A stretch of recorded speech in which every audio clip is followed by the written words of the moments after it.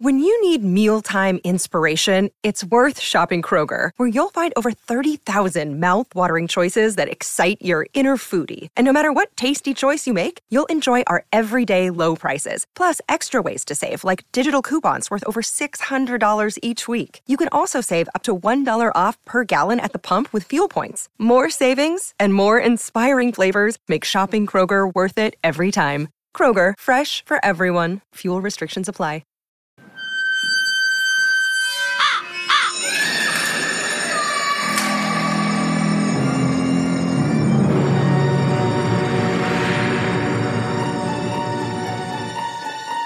Welcome to Fright School.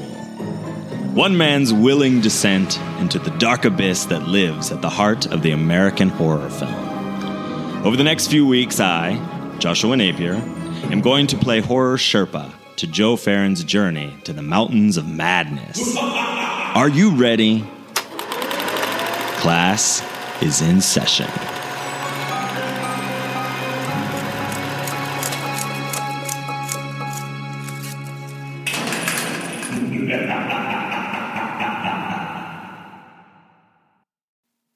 Welcome back to Fright School.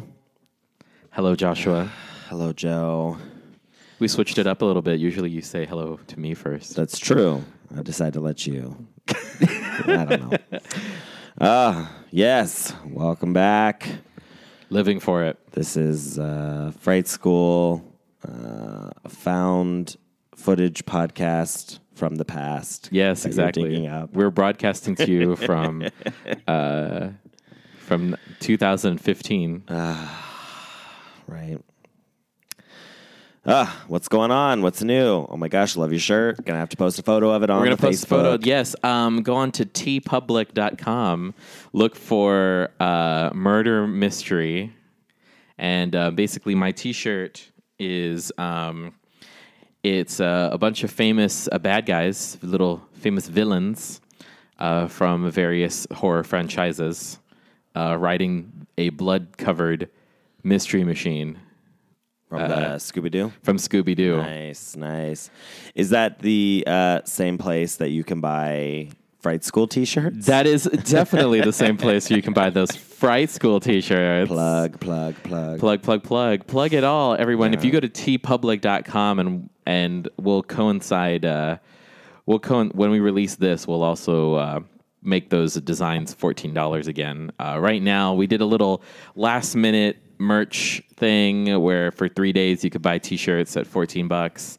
Right now, they're all $20. We get a nice cut of it. And it's just the basic logo, the basic Fright School podcast logo. I've already purchased a t-shirt and a jacket. Nice. Because merch, because synergy. Because I come from the RuPaul school of self-promotion. I love it. I'm going to go on. I didn't know we had a jacket, so I would love to get a jacket. Yes, awesome. You, the thing I like about TeePublic and why we're working with them is that they... you can basically upload these designs, but you can put them on anything. So you can put them on T-shirts. They have cell phone cases, mugs. They have baby onesies. How fun! So if you have a child in there that you want to get corrupted early with your horror, get them a Fright School onesie. I love it. How cool! We are working on full-sized human adult onesies. Right. That would be great. Because I know that David wants some, so... Yeah, I'm for that. We'll get them and we'll have a Fright School slumber party. Yes, we should do like an iron-on. Like a sleepover camp. Yes. Except no one gets murdered. Yes, except, well, I mean, see. we can't promise that. Yeah, exactly. Like, let's not make any promises we can't keep. So Depending on where we go. I'm wearing this shirt because I'm drinking the Kool-Aid, y'all. I love it. It's so cool. It's such a cool shirt. I'm totally jealous. Oops. You should be. I am. A shout out also again to our lovely designer of our logo, yes. Jamie Channel Guzman. Yes. We're clapping for you. Yay. Clapping for you. Yeah, I love the logo. Living for you. She did a good job with it. It makes me smile. Makes me smile too. And now we'll get some cool merch stuff. I love it. Yes. Yeah. So what else has been happening? The It trailer came out. Yeah, I watched it and I was freaked out. Yeah, I'm excited. I just rewatched the 1990 miniseries the other day. Is that the one with Tim Curry? Yes. Okay. Yeah, I rewatched it in anticipation because I hadn't seen it in a while, and I thought, well, I've got, I'm just laying around. It's about 3.5 hours or so I just might as well watched it. Yeah, it's still kind of hokey, but pretty good. I like it. I enjoy it. So that was fun. So yeah, I'm very excited about it. Or at least I guess this is the first half of the movie, and then there'll be a second one to do the other. Yeah, 'cause okay. It's so much. It's a lot. So I think the first film is going to be the kids, and then the second will be them as adults. At least that's what I had heard rumored. Is that what the book is like? Yeah, I mean, the story kind of flashes back and forth. The book is set in the 80s, flashing back to the 50s, but they've updated it, so the new one will flash back to the 80s. Oh, okay. Yeah, Okay. yeah. So I'm excited about that. I'm also really excited about Unsolved Mysteries coming to streaming platforms. I've been watching the shit out of those. That's like another thing. Like growing up, I have like real firm memories of sitting around with the family watching Unsolved Mysteries. The family. Yeah. Unsolved Mysteries always freaked me the F out. Yeah. And I remember saying, I think we were staying the night at my aunt's house, my Auntie Irene, and she was watching it, and this particular episode was like this moving crucifix of Jesus, and like I'm like, no, thank you. I'm already something like that. I'm already like, I'm already scared and Catholic. Like I don't need to I'm already scared of like actual Jesus. I don't need to be scared of like crucifixion Jesus, okay? What is up with that? Like, it's so scary. It's so like violent and weird. I know. I don't know. But yeah, so I've been binge watching like old episodes of that, and they still freak me out. Robert, oh my God, what's his name? Robert something. I just left my... Oh my gosh, I was just talking about him too, and that's so sad. Not Robert Bloch. That's the guy who wrote... Psycho. That's what I was like, Robert. I was like, that is not it. That's not right. Not him. Robert Stack. Robert Stack. Robert Stack's voice is still like creepy as ever. And the trench coat make you want to rock a trench coat. Okay, I know. So good. But yeah, so that's been really fun. Kind of revisiting that childhood horror. That was another way that we got together over scary, creepy things. The family. The family. All right, so today on Fright School, we are talking about the iconic, the legendary Blair Witch-ed, the Blair Witch Project.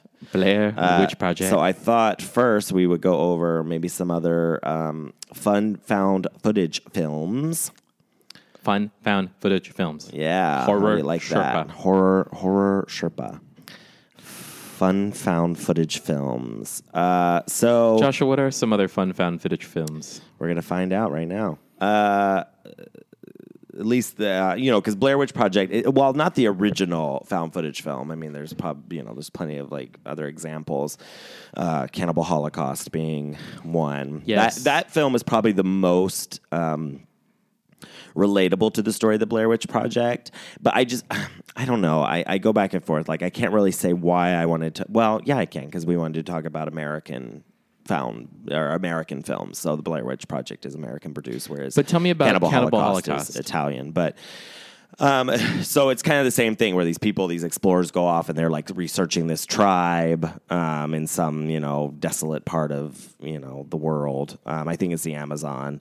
And like they go missing, and later their footage is found, and turns out like they're all like horribly mutilated and eaten, and all kinds of like terrible things happen to them. Yeah, it's from 1980. Tasty. I thought it was the 70s, but yeah, it's a 1980 Italian film directed by Ruggero Deodato. I don't know. Justine, write in and tell us how to properly pronounce it. Yeah, exactly. From now on, we just need to have her do all. We're gonna dub her in saying, Yeah. but But it's definitely like seen as being, having really revolutionized found footage style. And the same thing, it was so violent, so graphically violent, and the director had, all the cast like sign these like contracts that they would vanish, and not be seen, in public, so that it kind of further helped, you think that the film was real. He was put on trial for murder, and he had to like go and find them. And the people, they hid, so even he couldn't really find them to come and like defend him in court. Eventually he did. He got, the various people, but to come and say, no, I'm alive. It was just a movie. It does have some other, it's very, graphically like brutal, sexual assault. There's actual real animals get murdered on screen in it. So that's, that's bad. Although, in their defense, they ate them, so they're killing them and eating them. it's not like they just killed them and burned them. Yeah, it's not, it wasn't just for like fun, it was, they were eating them. But yeah, so that's kind of like, top of the list, for a found footage film. That's pretty iconic. Cannibal Holocaust. I don't really recommend it, I would say. Is it on one of those Joshua's I will not show you this film? If you want to see it, I'll show it to you, but I can't. Probably not. Yeah, I don't recommend it for anybody to really run out and see. Let's see. Some other ones, though, that are really good. REC. R-E-C. Have you seen that? No. It's like a Spanish. It's really good. They remade it as Quarantine with the girl from Dexter, Jennifer Carpenter. Also really good, actually. That's one of those times where it's almost like a shot-for-shot remake of the Spanish film. Uh-huh. But they're both really good, and it's kind of cool because it's about this like television reporter, and she's going out with like, is it the fire department or like emergency services? Just going on a night run. She's just doing like a report on how they act, and they get called to this apartment building, and something really crazy is going down in it. So they all go, and then next thing you know, the whole place is like. What do you call, like, quarantined off, and like all communication is shut down, and you're like, what the hell's going on? And it's like kind of a zombie thing. Ooh. There's like an outbreak of this disease that has started inside the apartment complex. But it's really cool because it's really, again, really claustrophobic, and it feels very real. It's very in the moment. I think the acting is really good in both the original Spanish version and the Quarantine remake. So I recommend that. Cloverfield is great. I think Cloverfield's a brilliant found footage movie. I do like Cloverfield. Yeah, and the sequel they just or the spiritual successor or whatever, 10 Cloverfield Lane, was brilliant as well. I love Cloverfield because it's like they did such a good job of getting these like in camera like effects, because you're supposed to really think that this guy's just filming this stuff as it happens, and I just thought they did such a brilliant job with making it really look like it wasn't a lot of CGI. I was just really kind of. I saw it in theaters with my cousin's now ex-husband, and I remember being sick. I remember just being really sick. Oh yeah, because it moves so much. And there was even a disclaimer. There was a disclaimer, right? Hey, you might get sick, motion sickness, blah blah blah. So I remember I had to close my eyes for a part of it because I just felt so sick by it. Blair Witch was like that too.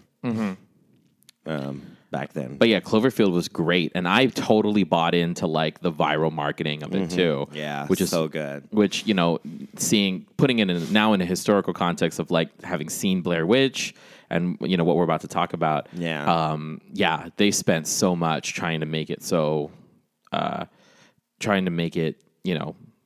all about that. Yeah, it feel real. It felt immediate. Yeah. Obviously, the next kind of hugely successful found footage film is Paranormal Activity. I'm not sure if it broke the record that Blair Witch had. I know it made a ton of money too, because Blair Witch was made for like nothing, Yeah. and Paranormal Activity also was made for nothing, relatively speaking.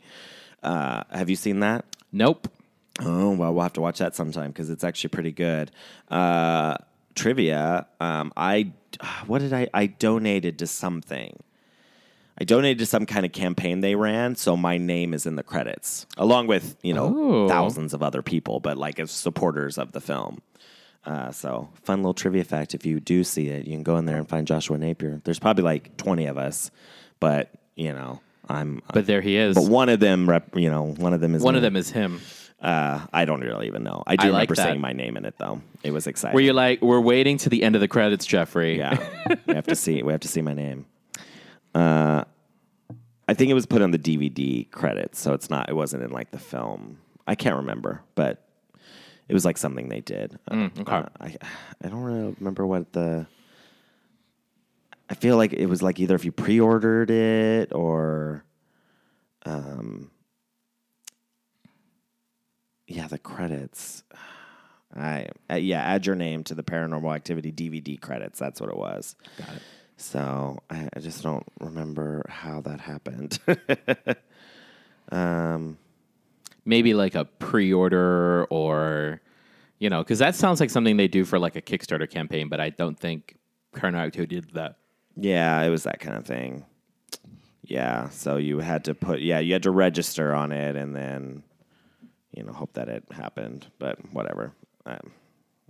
That's just some fun trivia for those. I'm that lame of a horror fan that I was like, yes, please. I want to be in the I do want credits. that. I love that idea. The Taking of Deborah Logan was really good. I highly recommend that. It was creepy, sort of about like, you think this woman has like dementia or something and they're kind of following her story, but then like all kind of other cool, crazy stuff happens. Troll Hunter. That was really good. I don't know if you saw that, but that's a group of students investigate a series of mysterious bear killings, but learn that there's much more dangerous things going on. And so you're following this guy and you find out that he's like a troll hunter. And so it's got some great in-camera effects as well for being found footage. And really, it's funny too. It's like a horror comedy. It's goofy. But yeah, really, really good. Highly recommend it. Is Diary of the Dead on that list? Yeah, I was just about to say Diary of the Dead. Yeah, I love that too. George Romero, we've talked about that in the past with when we talked about Night of the Living Dead. Again, yeah, definitely recommend that. I think it was very insightful as to like talking about reality television, but because I think that's what the commentary about the larger commentary of Diary of the Dead was supposed to be about. Yeah. But even like thinking about when it was released and even like up to now, it's even more poignant just given our kind of like our selfie culture that we have going on. So, but yes, Diary of the Dead. Yeah, absolutely. So good. So I think that's probably good. This list has like 30 different movies on it. Some of them I've not actually seen, but I'd like to. There's one home movie. This looks good. Something about their twin children's bizarre behavior might just tear their family apart. A VHS, those came out. Those were really successful. I've only seen bits and pieces of it, though, so I can't really comment on it. But I should take some time to watch that. We'll have to do a whole found footage day. Yes. It'll be fun. We'll find that footage. Yes, we will. So there you go. There's some other fun found footage films for your consideration if you are if you're a fan of the Blair Witch-ited Project. If you like a good, scary documentary, but not really. All right, so Blair Witch Project, we just watched it. So fun. I went to see it in the theater when it came out. We had to have an adult buy us the tickets, but me and my brother saw it by ourselves. And how was that? I remember us going home being like, well, it wasn't it wasn't very scary. Like when, you in the end. Yes. And especially the kind of kids again that we were. We went home, everybody's like, "Oh, what was it like? Did you like it?" Like, yeah, it was good, but the ending, it wasn't really. Yeah. Nowadays, like, I don't know. I do think it's a really great movie. I actually really like it. It's easy to just put in and like watch, on a rainy day. And I'm a little bit more forgiving of like the ending now, because it's just supposed to, it's when you're a kid, like I was, gosh, how old was I when that came out? I would have been, I think 13. No, probably 14, going on 15. 99, right? Yeah. So I wouldn't have yet been 15 until December. So that summer I was 14. You were 14? Right. So we were expecting to like see a witch and to see, something really scary, you know, and creepy. So I think like then it was just, I was just like, well, that was kind of anticlimactic. They didn't even show anything like really that terrifying, But now that I've gotten older and have the appreciation for horror that I do and as a genre, it's like that's not what it's not really about the witch, anyways. I mean, it's about their total breakdown in their relationship and the this whole like cabin fever and being lost in the woods and starving and what's real and what's not and it's not really just about the witch. There's a lot more horrifying things happening in the movie. And then if you're going in believing that they really vanished, then it is far more scary in the end to be like, what the hell? What the hell happened? Yeah. It's just always weird because it's like if you go in thinking that this really happened, it's like, it's a little exploitive and very voyeuristic. Like, we're just watching like three people suffer over the course of a few days. Yeah. I was surprised every single time it was like at night and then they would wake up again the next day. I'm like, you survived. Yeah. You survived another day. You survived another day. Mm-hmm. Yeah, I think within this story, it's like 8 days, 8 or 9 days that they're lost in the woods. Oh. Yeah. Yeah. For what was supposed to only be like 2 or 3 days. They were just there for a weekend, just to film this short film project and get out. So for them to be lost. So, Joshua, do you have the map? I don't have the map, Joe. Where's the map, Joshua? I don't have the map. You have the map. No, I thought you had the map. Where's the fucking map, Joshua? Where's the fucking map? I know. Tell me about it. I was telling Joshua that we're gonna do a parody where that's all we say for like 20 minutes. It's just us arguing about a map. Just yelling about the map. Where's the map, Joshua? Where's the map? Where's the fucking map? Yeah.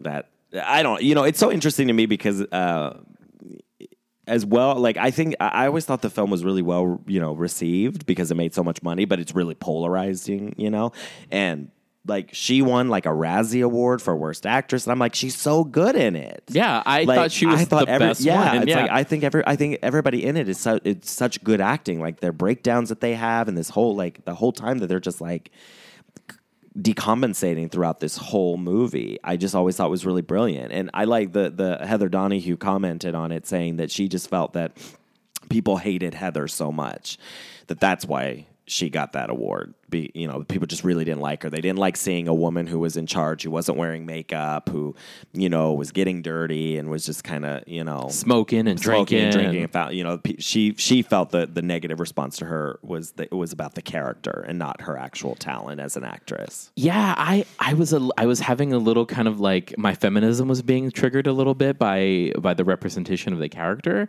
And I say that because like it's obviously it's apparent that like they're making it almost like her fault. Yeah. And, And there these guys are, before it was apparent before she goes into her little, the famous one shot where she's just kind of saying, "I'm sorry" to everybody. Yeah. But when she's talking about, she's always filming, so she's constantly. One, I think it's unsettling for people to know that there's a woman behind the lens. So to hear her voice consistently, and then that's whose view you're seeing it from. I think like subconsciously people are not with it there. Maybe that's that's purely conjecture, and I have no sources to back that up. Yeah, but come at me, internet, come at me, bro. And then you have like they're constantly like these guys who are being like. I was like, they're being like really yelling and really like verbally violent toward her. They're just like, turn that camera off, turn the fucking camera off. Yeah. You don't know the fuck we're going. Like, it all like any semblance of decorum or camaraderie is completely breaking down at that point. And it's just, I don't know. I was just so, it was just such a kind of complicated thing because she's wanting to make sure she gets as much, but it's like she's being punished for her ambition. Oh yeah, absolutely. Yeah. Well, and that's, the whole thing is her idea. It's her project. It's her final, I think I would guess. Yeah. Like her thesis. Exactly. It's like her thesis for film school. It's like, it means a lot to her to get it done. She goes in, I don't know. I have mixed feelings because it's like, it kind of is like her fault. Like she knows that they're lost at points, and she knows like something's not right. And they don't have a lot of information either. They are really trusting her to get them in and get them out. And she's not really, doing that, but it's not necessarily her fault either because paranormal, supernatural forces are at work. Because it's the witch. But it is more like in the beginning how they constantly question her, which I agree. There is that sexist undercurrent of that because they're like, do you really know where we're going? Do you really know? She's like, yeah, I know where I'm going. I hike all the time. Like I know what I'm doing. It isn't her fault. In that respect, it's her project. She's the leader, so she has to take whatever criticism happens. If they do get lost, like it's kind of like on her shoulders, quote unquote. But not really because it's like super. Something else is happening. Elements, but they're trusting that she knows what she's doing. And she had done, it's mentioned several times in the film, and obviously she, that she goes out hiking and that she, she's prepared, she has everything that, you would need. So it's like, you trust her as the viewer that she does know what she's doing. But these two guys are clearly like, and Mike doesn't even really know her. He's just the buddy of Josh's that agreed to come out with them to help.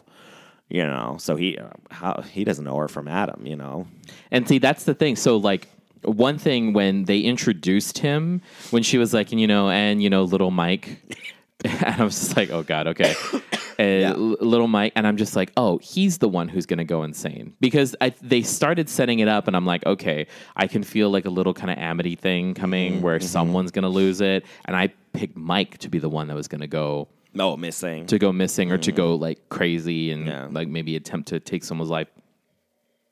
Especially after the part where he starts laughing. Yeah. And I'm just like, oh, fuck, okay. And he's the one who loses the map and everything. So purposely. He kicks it into the stream. Yeah. So, like, I thought he was going to be the one. But then when they turn it and ends up being Josh, I did not see that coming at all. And I want to preface this by saying, like, listener, a lot of the films that we've watched up to now, like, I have some sort of passing familiarity with or whatever. I had this is like complete clean slate, no idea what was like. Everything short of like the final confessional at the end, that's pretty much all I knew about this film. So I'm coming into it completely tabula rasa. Yeah, you're talking about the crying scene. The crying scene was parodied and everything in 1999. Exactly. And 2000, famously in Scary Movie with Sherry O'Terry. Right. Yeah. So you couldn't get away from it for a while. It'd be hard to miss that. Image. But what's interesting is that like that's the only thing that like culture has seemed to pull from this film is that, and everything else. Yeah, everything else is contained in the film itself. Like you can't say that you've seen the Blair Witch, and that's what's been interesting, overall about these films that we've been watching is that it's picking out what pop culture has picked to be representative of the film. So like Freddy's fedora sweater and, the way Freddy looks is what pop culture has picked to kind of represent him throughout. And that's and when you see that, that's how you know that's a reference to something. But for this film, it's the scene of like, that's like the utmost vulnerability. Yeah. Which is interesting. And where she also just immediately admits that it's all her fault, where she's, and again, like that's kind of a complicated feminist thing too, because I think there's kind of this argument that women just kind of take the blame, this Eve syndrome of just taking the blame for everything, and all of the sins and all of the ills kind of fall on women. So like to have her just kind of openly admit, I'm responsible. I'm sorry to all their mothers. Yeah. I'm sorry to all of this. It was just kind of like, oh, like I don't know if, I mean, supernatural elements notwithstanding, it's, you also don't have a map, and that's not your fault. That's someone else's fault. Yeah, no, totally true. Yeah, and that's a good point with the map and all. But I mean, again, they'd been following it, So you're right. Supernatural elements notwithstanding. Exactly. Maybe they would have gotten out of there just fine had she had the map Yeah. and there wasn't a witch chasing them around. Yeah. Or a ghost of a witch, I guess. I want to say that this movie passes the Bechdel test, but there's only one woman. Yeah. So Yeah, no, I don't think it would, because you have to have at least two women having Yeah. a conversation. because it's definitely the one woman, but she like has no discernible chemistry sexually, at least. No, again, the movie is really devoid of that. Yeah. Yeah. Which, like, I thought, I mean, like, when I think of, like, horror films that take place in, like, secluded areas, there's always kind of that little tristy thing that happens where someone goes up into the bedroom. Again, and she's all business. She's there to do this project. Yeah. She's not there to fuck around. She wants to get in, get out, do it. she's like, we'll do this over a long weekend, or we'll do this over a weekend. Yeah, And this is her, like, big break, to do something, Yeah. and to be proud of it. So it's like it's a lot riding on for her. Yeah, for sure. Again, the guys are coming as help. They're helping her out. They're friends. They can't really do a documentary on your own. Well, I guess you could, but yeah. Now we know it takes a minimum 3 people to do a documentary. Yeah, you need at least 3. To go back though to what you were saying about like people thinking it was real, I do. Yeah, I think that I feel like that is sort of like the Blair Witch Project. Kind of, it's like I don't remember if we had really like reality television yet. Like that wasn't really a thing yet. We definitely had, like... Not no, the way 'cause- it's constructed now. Like Survivor, Big Brother, that all came at like that all came like a year and a half later. Yeah. So that was all like 2000, 2001. Which I feel, again, it's like I think that with the Blair Witch Project, it was sort of like it really set that off where it was like people were willing to go in and watch 3 people suffer and possibly be murdered on camera. Yeah. Because you didn't know. I mean, before it came out, like, I mean, it was so, I showed you The Curse of the Blair Witch, that documentary that they aired on Sci-Fi. yes, which I want to talk more about that because Yeah. that was just crazy. Right, because it was so rich with detail. So they put that out there. They have missing posters that they're handing out at screenings of the film to say, hey, if you recognize these people or if you've seen them, like, let us know. They're really out there trying to pump this as being real. And people, I remember when it came out, everybody was like, this really happened. And, everybody was like trying to figure it out. And, people were going up into, places that they guessed were the woods or whatnot, I guess it was at Patapsco State Park, which is also connected to Serial, the show Serial. Oh, I didn't know that. It's that same park in Maryland that they... Oh, okay. The one where Jay killed the girl?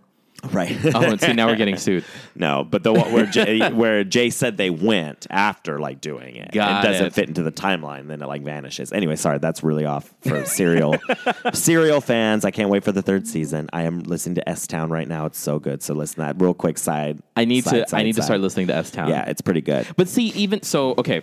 So if we're talking about like reality television and just like the hugely exploitive nature of the film, or what at least people who would watch the film at that going time. and thinking it was real. So like S-Town, I heard is also kind of along that same vein where it's like, I think there was like a Medium article where the headline was, S-Town's a great show. It should have never been made. Like it's just so goes into someone's life so much that it starts to feel exploitive. The same thing can be said about Missing Richard Simmons. Yeah, which absolutely. like, as I'm listening, so I was like a live listener. I started listening from the first episode and he was doing all these things live. And I just felt like after a while, I'm like, this feels really, I felt icky. I felt like really icky. I'm like, I should not know this much about a person who is still alive and well and potentially could be hearing this. Right. But at the same time, like that's just kind of the world we're living in is that we're now in a situation where like celebrities kind of sign up for it when you agree to be when you agree to be celebrity and have a certain level of notoriety, you're kind of on board for a little bit of your privacy to be taken away. Yeah. And again, come at me if you want. If what I if what any of that what I said offended you, because honestly, it's true. Like and there's ways for you to make sure that you're not doing that. So yeah, there's plenty of celebrities that find ways to avoid that. But like it just felt highly exploitive. So to bring it back, like that's the main thing. When I was sitting there watching this, and I'm just like, wow, people really like, if they thought this was real, that's the whole reason I didn't watch it or didn't even have any desire to watch it when I was at that time, even a few years after it had come out, because I'm just like, I have no desire to watch this because I don't want to know. They never found these people. I have no idea. I have no desire to know what goes on in a person's last moments. Right. Yeah. Yeah, and you are certainly not alone in that fact, but 1999 movie buying audiences were not on your side with that. So they flocked to see it. I mean, it made so much money and was such a huge phenomenon and tons of merch. I mean, gosh, I wonder how much that brand would be worth, like, valued now, back then. I mean, just millions and millions of dollars. But it speaks to that. I mean, we like Serial, like the things that we have now, like, reality television. There's plenty. I think of, like, what is it, Grizzly Man? That documentary or whatever. It has the tapes where he's, like, eaten by bears, he and his wife or whatever. Yeah. I mean, there's part of us that, again, it's that macabre, like, sense. Like, we want to know. We want the gory details. We want them recorded. We want them filmed. We want it, splayed open where we can see, where we can get a good look at you, Which, like, I mean, we'll probably talk about this later, but like this, I was telling Joshua, like, immediately this Blair Witch informed my entire viewing of Roanoke, of American Horror Story. The American Horror Story. Yeah. Which, is they have there's like a found footage element to it, but then but then there's also kind of that, there's like the documentary portion of it, and then there's the found footage portion of it, which was really interesting. Like, that was, thinking about it now, like, yeah, brilliant. They owed a lot to Blair Witch. Yeah, for sure.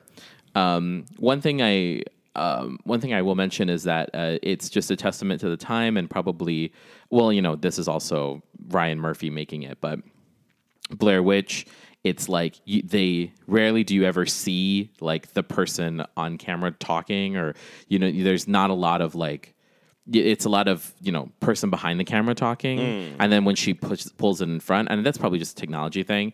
But then in Roanoke, they have the selfie sticks, so not only can you see out, but you can see their reactions as well. Yeah, which is interesting, because, like, now we have that shift where it's like, not only do I want you to see what I'm seeing, I want you to see me seeing what I'm seeing. Yeah, in now times. Yeah, well, definitely. I mean, you're right. Technology, for one, we weren't yet carrying, everything in a little flat, the little black mirror. Black mirror, exactly. No. We didn't have that, yet. So it probably wouldn't have worked as well. And even so, in '99, this movie was supposed to be coming from '94. So it's even pushed back even farther, so away from, technology. Because that's the thing with, like, Blair, if they had cell phones, then none of this would have happened. But then again, the supernatural elements at play, Exactly. Sure that they, they wouldn't work. Because I like that whole commentary, too, and like, this is America. We can't get lost. Somebody will come looking for us. This is America. We've exploited all our natural resources. There's no way we can get lost in this day and age. Yeah, I love that that concept. It's like, no, you certainly can. You can certainly get lost. Yeah, Blanche. Yeah, Natcher. Yeah, lost. Yeah, absolutely. And they do kind of bring that up with the sequel they just did, Blair Witch, which I actually really enjoyed. Okay. I thought they did a good job. And it's 20 years later, and it's the brother of Heather decides to go into the woods he wants to search and to see what he can find. Because he gets, like, a image or something sent to him that shows his sister. And he's like, she's alive. She's somewhere in the woods, So he, like, goes in, but it's, it's much more technologically advanced. Obviously, I think there's like 6 or 7 of them go, and they all have, cameras on their bodies, and they've set up cameras around their tents, around the campsite, and everybody has, all kinds of just stuff, and it mixes it. It mixes cell phone footage and GoPro type footage and standalone. stuff, way more high tech to tell a more omniscient, kind of Tale. rather than just documentary, because it's not set up as like a documentary. It's set up more of like reality, like here we're gonna go in and do this, but it was pretty good. I like that too, in the original film. So like some production stuff, they had to teach them how to use the cameras, and then they just sort of, what you see is kind of what you get. The movie's largely improv. They had a very loose, kind of outline. This is sort of what we're going to do. Here's where we're going to start. We're going to get here. We're going to get here. We're going to get there. We're going to end up at this house. They kind of have that loose thing, but then they just kind of left them to it to film amongst themselves. And then they had like a GPS or something that would kind of get them to the next place. And then at night, production just harassed them. That's all like production, like just scaring the shit out of them and filming and getting their real reactions. Wow. They likened it to like base training, like soldiers, where they, I guess you'll go out and then you'll be hunted down by your comrades to help you train. That's kind of what they did in order to, they just stayed out in the woods and scared the shit out of them all night. So they kind of, there wasn't great working conditions. They were really tired and hungry and lost out in the woods. Yeah. In a way, not entirely, but they really were kind of. It's like, here's your contract. It's 10 pages long because we're about to do some crazy shit to you. Yeah, it was. I think when they put it out, they were like, I can't remember what the magazine is, like Backpage, Variety kind of thing. Backstage. Just like, hey, we're looking for 3 actors for a largely improv film, low budget film. That was kind of it. That'll have some action in the woods. That is definitely the Blair Witch Project. and their auditions were improv. Like it was sort of like they would throw out a situation and say, okay, so what was it? I think for Heather Donahue, it was like, you've been in prison and you're going to be released early, but you like murdered your baby or something like that. Why should we let you out? And I guess her answer was, well, you shouldn't. And then she got the, anecdotally, that's how she got the role. But that's how they auditioned, was just completely improv. And then, awesome. They taught him, they gave him a crash course in how to work a camera and dropped him off in the woods, said, all right. Because go find some witches. It's very much like the 3 of them. Like, it's just like the 3 of them. They film it and they did, yeah. I think there might be some other people involved in production. I feel like I remember reading that other people did film parts of it, but largely it was them. Mm-hmm. And they got like 20 or 30 hours of footage and they cut it down. I think they cut it down to like 2.5 to do like kind of test audiences, and then they eventually got it down to the 82 minutes that it is now. Yeah, it was which is perfect. Yeah, it was pretty tight. Yeah, it needs to move fast. Yeah, because all of a sudden I'm like, as they were just breezing through the days, I was like, oh fuck, like they've been out here a while. Yeah. You kind of, you yourself watching it lose sense of time. You lose track. Absolutely. Yeah, absolutely. It's very, very cool how they lay the whole thing out. Mm-hmm. The film and you're, as you experience it. And I remember sitting in the theater, we got there kind of late. The movie hadn't started, but we had to sit kind of farther back and sat on like the aisle seats, because the theater back in Lebanon, Ohio, where I was from. Hey, holla to Lebanon. Right. I think it was like, this was 1999. I think it was like between $3 and $6 to go see a movie at night. God. Okay. Yeah, I think because they had like half price days. Like you could go to a matinee for like $2.50. I think. So yeah, I think it was like $5 or $6 to see a movie at night. And so we went, and the theater, it was one aisle, and then there was 2 and 2, like or 3. I think. How did they set it up? Or maybe it was 4. I think it was like 4 chairs, like in a row. Going like up in one center aisle. Oh, nice. So we sat in the back, and I remember being very dizzy, by the film, all the running and the screaming. It was more than anything like, motion sickness. Like you left not really feeling scared. You just left feeling dizzy. Ill. Yeah. But as soon as it came out, I remember getting it on VHS, and all of us, we'd have like like slumber parties, and you'd inevitably watch for like that year after. We were always watching the Blair Witch Project, and it's a big part of like my memories of that time. Is the Blair Witch? Yeah, it's the Blair Witch Project. That's just fascinating because like that. I mean, to have a horror film, a thriller, psycho thriller, horror, whatever you want to call it, to have it be a part of like such a core foundation of your memories. I just remember watching it a lot with a lot of different people, especially because not everybody's parents would let them watch stuff like that. So, it was like, hey, I have the Blair Witch Project. Do you want to watch it? Oh, hey. Yeah, it's like, oh, I'll bring it over. Are you going camping next week? Here, you should watch the Blair Witch Project. Absolutely.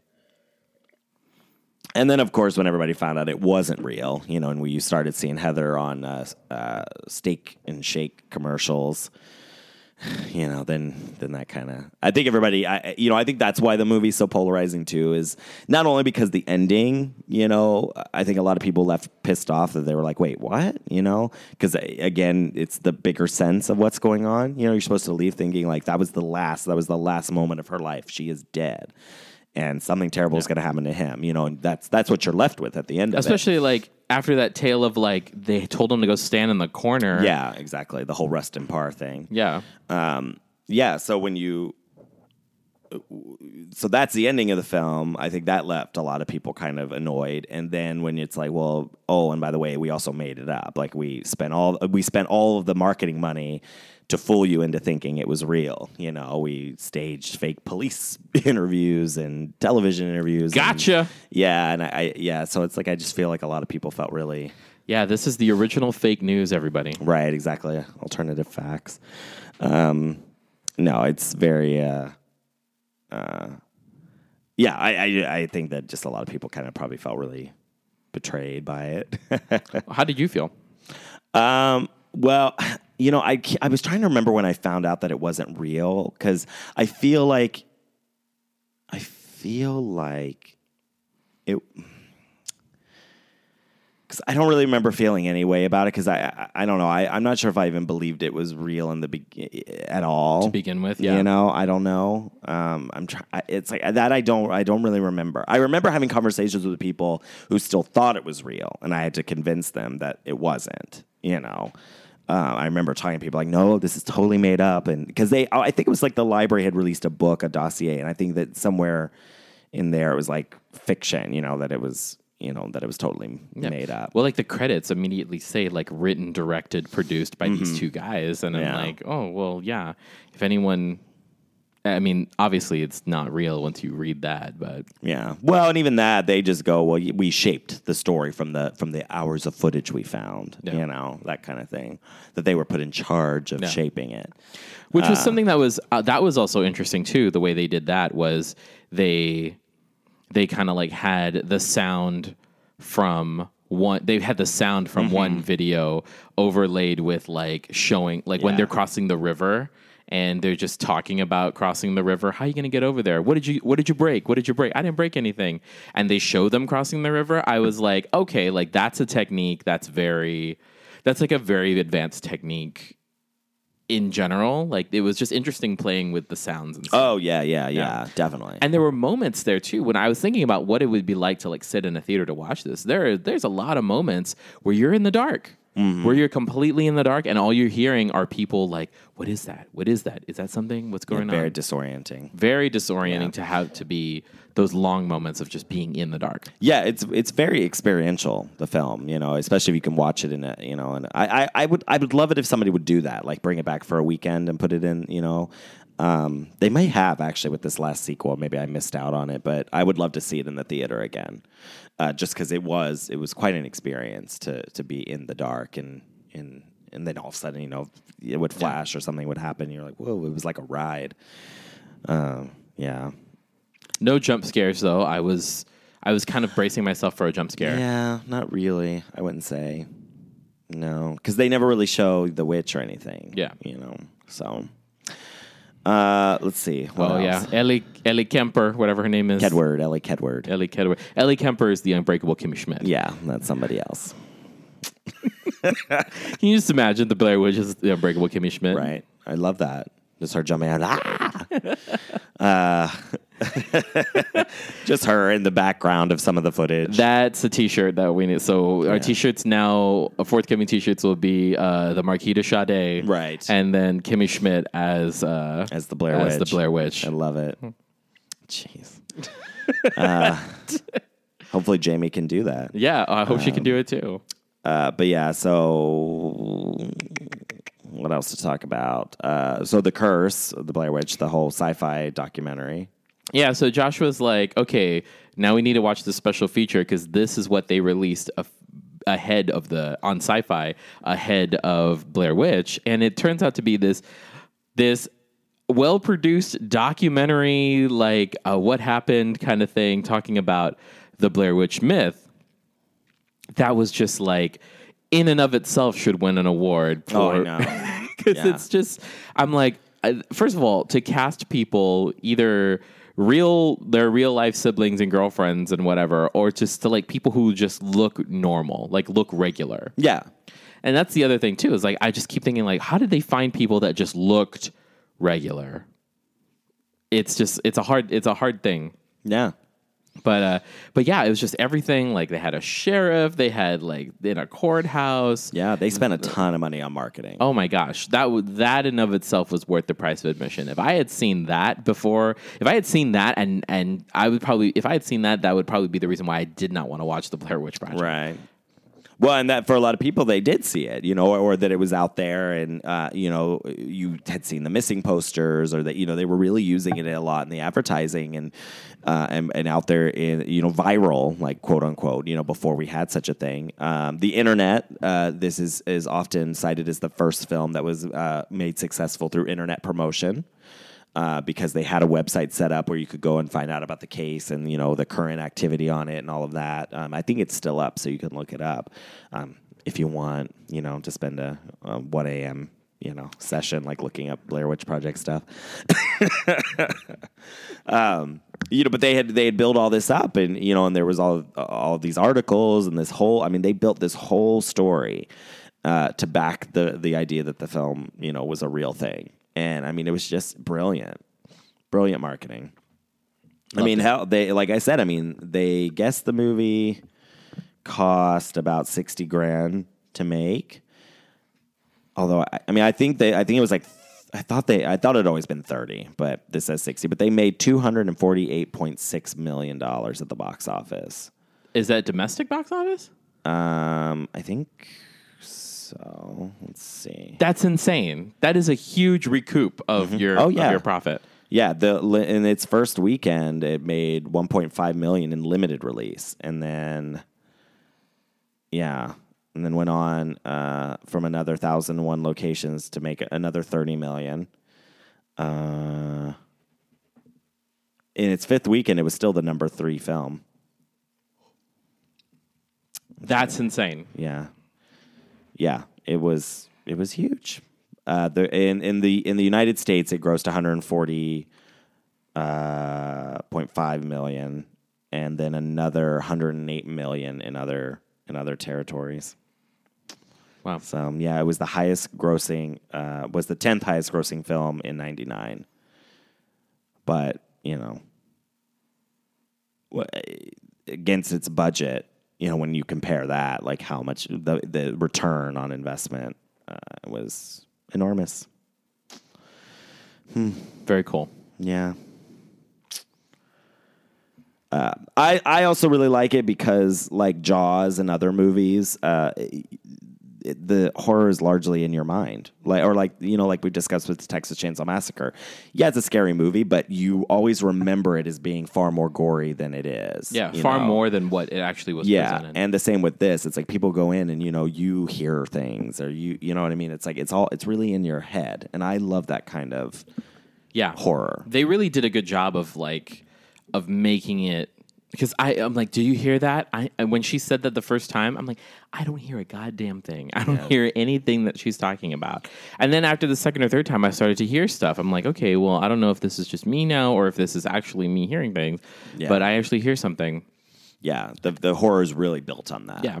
And it just further, it's the other thing too is, it goes back to like Jean-Paul Sartre and No Exit. Like hell is other people. Like sometimes it's other people as well that, you're trapped with essentially. That's that adds to kind of the horrific nature of it. Yeah, I love Roger Ebert, to quote him in writing for the Chicago Sun Times, said, "At a time when digital techniques can show us almost anything, the Blair Witch Project is a reminder that what really scares us is the stuff we can't see. The noise in the dark is almost always scarier than what makes the noise in the dark." I love that.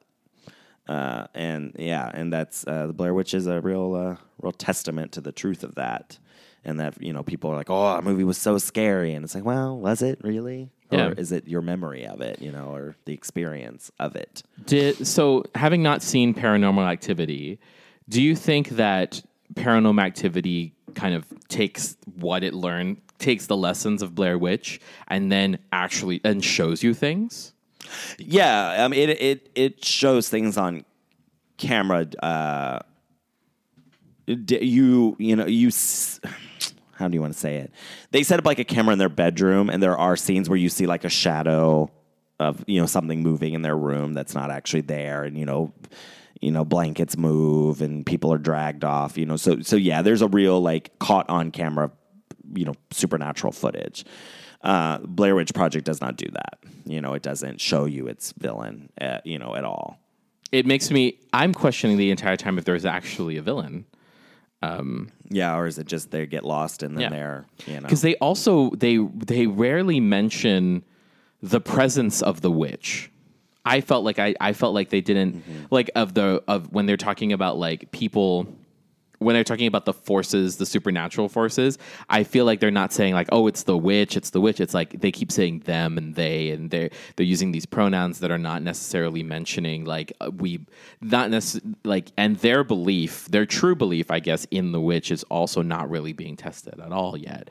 Even when they find the sticks, when they find the little mounds, the stone mounds. Their initial reaction is to question whether or not it's like Deliverance and they're being fucked with by local hillbillies. Which Roanoke again. Yeah.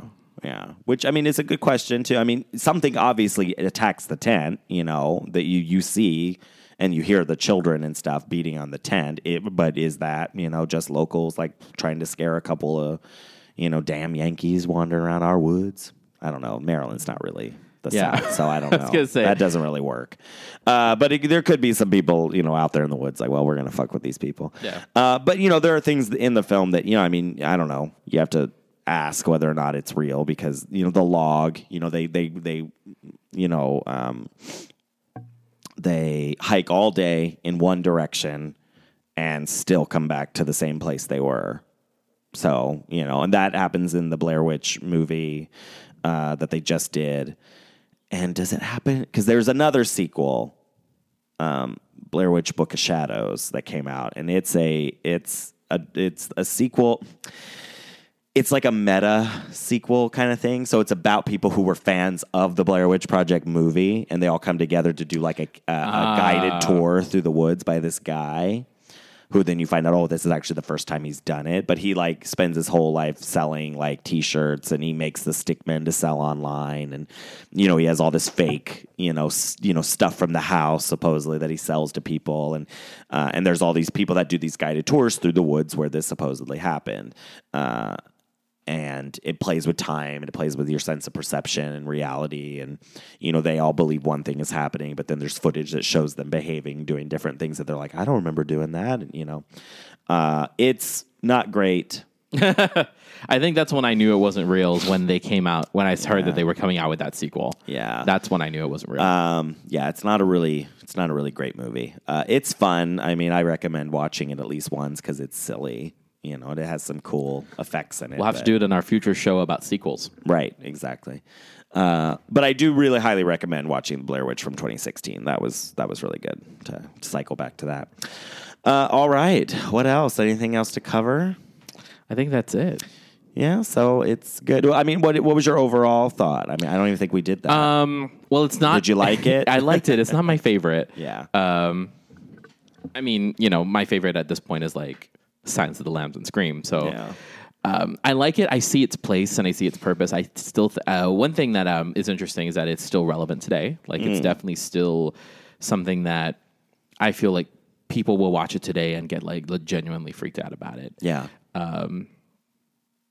Yeah, I overall I liked it. Did it have moments where it did that for you that freaked you out? Yeah, there were moments where I'm on edge the entire time because like I'm anticipating a jump scare. Okay. Because usually when they're like panning through the woods or something like that, all of a sudden like face or all of a sudden Lady Gaga with horns. Or, Right. Right. I'm anticipating a jump scare, so that kind of left me on edge the entire time just because of how now I know that kind of horror works in that way. Yeah. I was also like really looking in the background. So like if they were like showing something and then like looking off in the distance to see if I could see you were hoping anything. to see something. I was just like, okay, I'm really looking for things. So that added to like its whole thing for me. And I don't think that I would have done that in quite the same way if I had watched it like without having all this context and this education that I've been getting. But I still think that the movie, it does exactly what it set out to do. Yeah. And it just really goes to show that sometimes sometimes all you need for good storytelling is just to have like this, to have good plot. I mean, it's not like the best plot, but it's a decent plot, and then things go wrong, and how do you overcome if you do overcome, and what's going to happen? And there were definitely some surprises, and I'm looking forward to like seeing the next film also, because that would be more of our that's going to be a really good one as far as like, because I also don't have any convention for that. But for Saw, yes. But for this particular film, Blair Witch Project, I do like it. All right, good. Well, that's all we're trying to do, I guess. I know, I'm drinking the Kool-Aid, guys. All right. Well, you heard it here. We're going to do Saw next. That's the at least the final film in this. I can't believe it. We've done. Oh my God, 16. So crazy that we'll have done 16 or 16 of this syllabus. Actually, didn't we split Amityville Horror and Poltergeist? So 17. Oh shit! Yeah, 17 films. Yeah, 17. There were 15 movies. 14 films. We did the first and the last episodes are kind of their own thing, and then 15 movies. I can't believe it. So here we are going into Saw, the 15th of this iteration, and then we're gonna figure out what the hell Fright School's gonna do next. But and then we have the final girl. Yes, the final girl. All right. So we will see you next time for, playing games. Do you want to play a game? I do want to play a game. Yay. Bye. You're listening to the Geekscape Network.